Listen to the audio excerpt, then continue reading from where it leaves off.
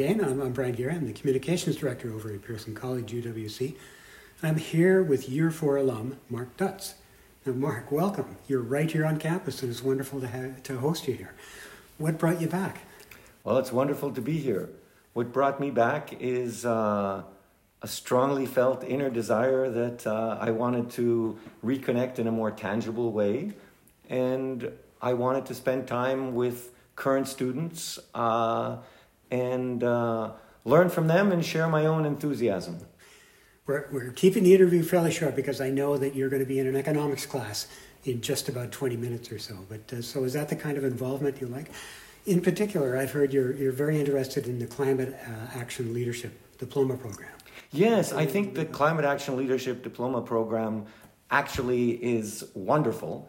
And Pearson should seize the opportunity and be a trailblazer and do things to show the rest of UWC how alternate programs can work that are fully blended into the diploma program. My strong feeling is that eventually it should become a full part of the offering and be the only thing that all students do. It certainly was part of the intention of the creation of the CALT program to be evangelists for this type of program. And the way I tie this into your career, which has been mainly in international development and poverty reduction, finance, that kind of thing, is that CALT is a program not for people on the picket line or blocking highways or anything like that, although it can be easily. But it's for anyone who wants to go have an influence on climate action in any sector. So maybe talk a little bit about that. Well, I think that's correct. When I talk to CALT students, it occurred to me that first, everyone at Pearson needs to be a CALT student. Second, everyone at Pearson should have a go at teaching their peers in all of their areas of interest. So those most interested in English literature should take a book like Birnam Wood or The Overstory and teach it to their English students. Those interested in economics should take a page out of Climate Finance Possibilities, learn it well, and teach it to the rest of the students. Those in chemistry or biology should teach the science of, and they should teach it to the whole college. So was that what it was like when you were in Year 4? Certainly in Year 4, yeah. We were given the freedom and the opportunity to challenge ourselves. And when we came up with an idea, we pitched it in a village meeting and tried it out. Successfully for the most part, but sometimes not, I would imagine. Well, one learns from all experiences. One learns from things that don't go so well, and one learns from things that go well.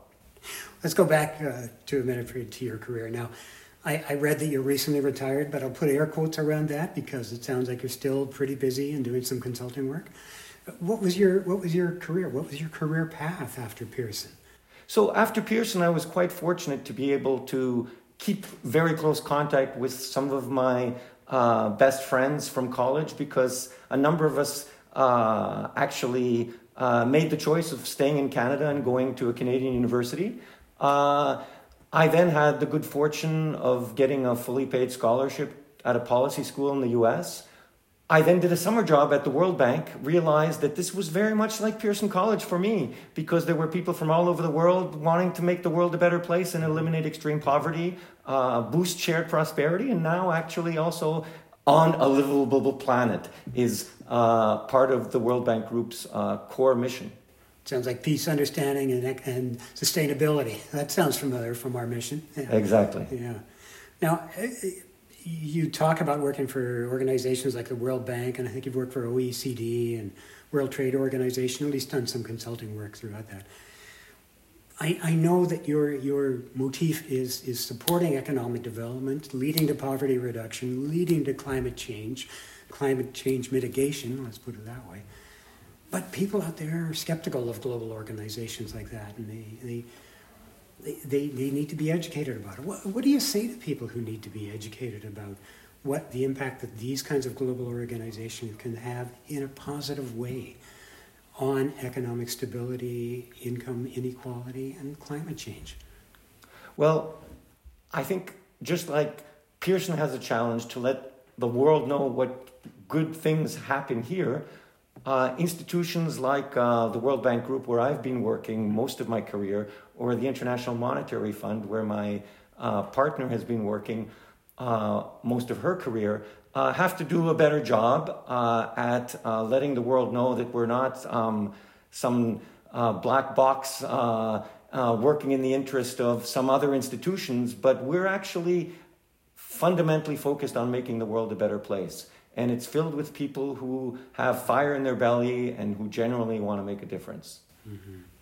Are they making a difference? I know it's a long game, but are they making a difference in your humble opinion? I think so. I think fundamentally, the World Bank Group is a knowledge bank. Mm-hmm. It's an institution that tries to learn from itself, and learn from others, and pull the best knowledge to make the world a better place by helping people through education and health, prosperity through better jobs, the planet, so that we can all live a long life and the world continues and we think about future generations, as well as infrastructure and the impact of digital across all these areas. Yes, I think we are making an impact, but clearly we all can do more, and we all need to help each other do more. And that's where the connection between people makes a key difference. And that's why, people who have the privilege of being at a place like Pearson can be change agents in their own ways wherever they are, whether through their own families, through contacts they have, through their communities, at any level. I want to ask you about your family in a minute, but let's talk again. Let's sort of tie what you've just said back to college and college students. So you've had a chance to meet college students and sit in on some of their classes, have you? Yes, I did. I was very impressed. Okay. I thought that it's a fantastic program, and I think everyone at this college and everyone, hopefully Pearson can be a trailblazer and get the principles of the COLD program suffused through global education. We'd love to do that, trust me. So are you in a position to be able to mentor some of the college students as well over the longer term? I would imagine you're going to try and keep in touch with some of the young people that you've met on campus. Well, I've certainly offered to make the visit I just had an annual event, although I'd love to bring my wife along, and I've been warmly invited to do so.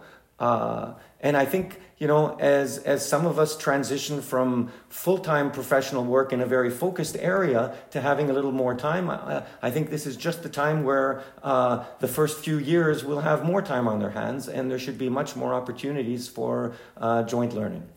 Let's hope so. Yeah, exactly. Now, I promised I'd talk about your family. And tell me about your family. I mean, we don't want to leave that aside. We talked about career missions and achievements and things like that, but talk about the important stuff. Tell me about your family. So, thanks for asking. When I look back on my life, actually, personally, the most meaningful thing, the thing that made me happiest in my life was being a dad.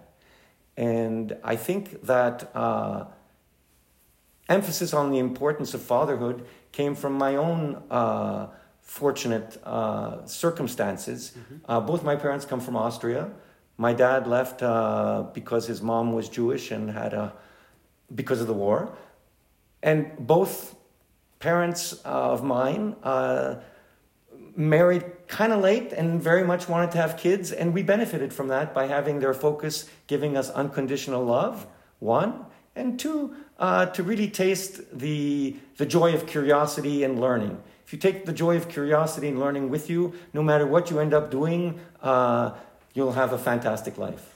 Sounds like you've really taken that to heart and instilled that in your own approach to fatherhood and parenthood, eh?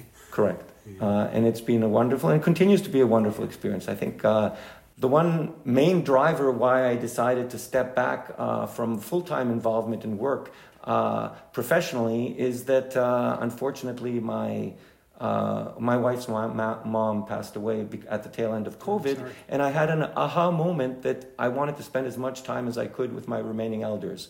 Her dad, who's still fortunately relatively young in his 80s, and my mom, who's turning 93 this year. And it's a real privilege to spend as much time as I can with my elders. Intergenerational. Yeah. Amazing. And your kids, what are they up to? Where are they? So my older son had the good fortune of a privileged, great education and is now in computer science, and he's actually trying to develop an app right now to help people be less addicted to social media. That's ironic, but... And my younger son got bitten by the economics bug and is studying PhD and is very interested in trying to tease out of data to go from correlations to actual causality, which is really what we need to understand the impact of any policy on the real world. Sounds amazing. So, let me go back, and we're almost wrapping this up, Mark, but tell me about your time, your 2 years here on Pearson. I mean, what was it like? Who impressed you? Are there teachers? Are there other individuals that made a real impact on you? Well, I was most impressed, I think, by all my peers. Coming to this wonderful location and having, over my 2-year period, 300 peers who all had fire in their belly in their own way, and getting to know them and myself through that experience was invaluable. Of course, specific teachers had critical impact, and when I was here, I must say that the greatest impact I had was from John Wynne Hughes, who was our economics teacher and showed us how these economic tools could help make the world a better place. He influenced quite a few of us. But I was privileged to learn from all our teachers, from our history teacher Edgar to my English teacher Theo Dombrowski. all those names keep coming up from every alum that I talk to. Really, we're coming up to our 50th anniversary very quickly now as a school, and I know a lot of people find that hard to believe. Here we still are on Petter Bay, on the unceded territory of the Chiano First Nation, and we continue to learn, we continue to grow, we continue to evolve. What would you say to incoming year 51, 52 students? What would you say to them coming in? If you're privileged to have this experience, take as much time as possible to benefit from the special things that Pearson College has to offer. In particular, the interaction with people, the understanding what makes people from all different nationalities around you tick, what their passions, aspirations, and insecurities are, and learn from them about yourself, and don't sweat about the future. Take most advantage of the moment you have here, and rely on those friends over your lifetime. Because many of them will fortunately continue to be your best friends. Okay, Mark, thank you very much. We're going to send you off to Samuel's economics class now. Really appreciate taking the time, and really appreciate you for coming back to the campus and taking a look closely at our programs such as the Climate Action Leadership Diploma program. I hope you'll have influence on that and for years to come. Thanks. Thank you very much.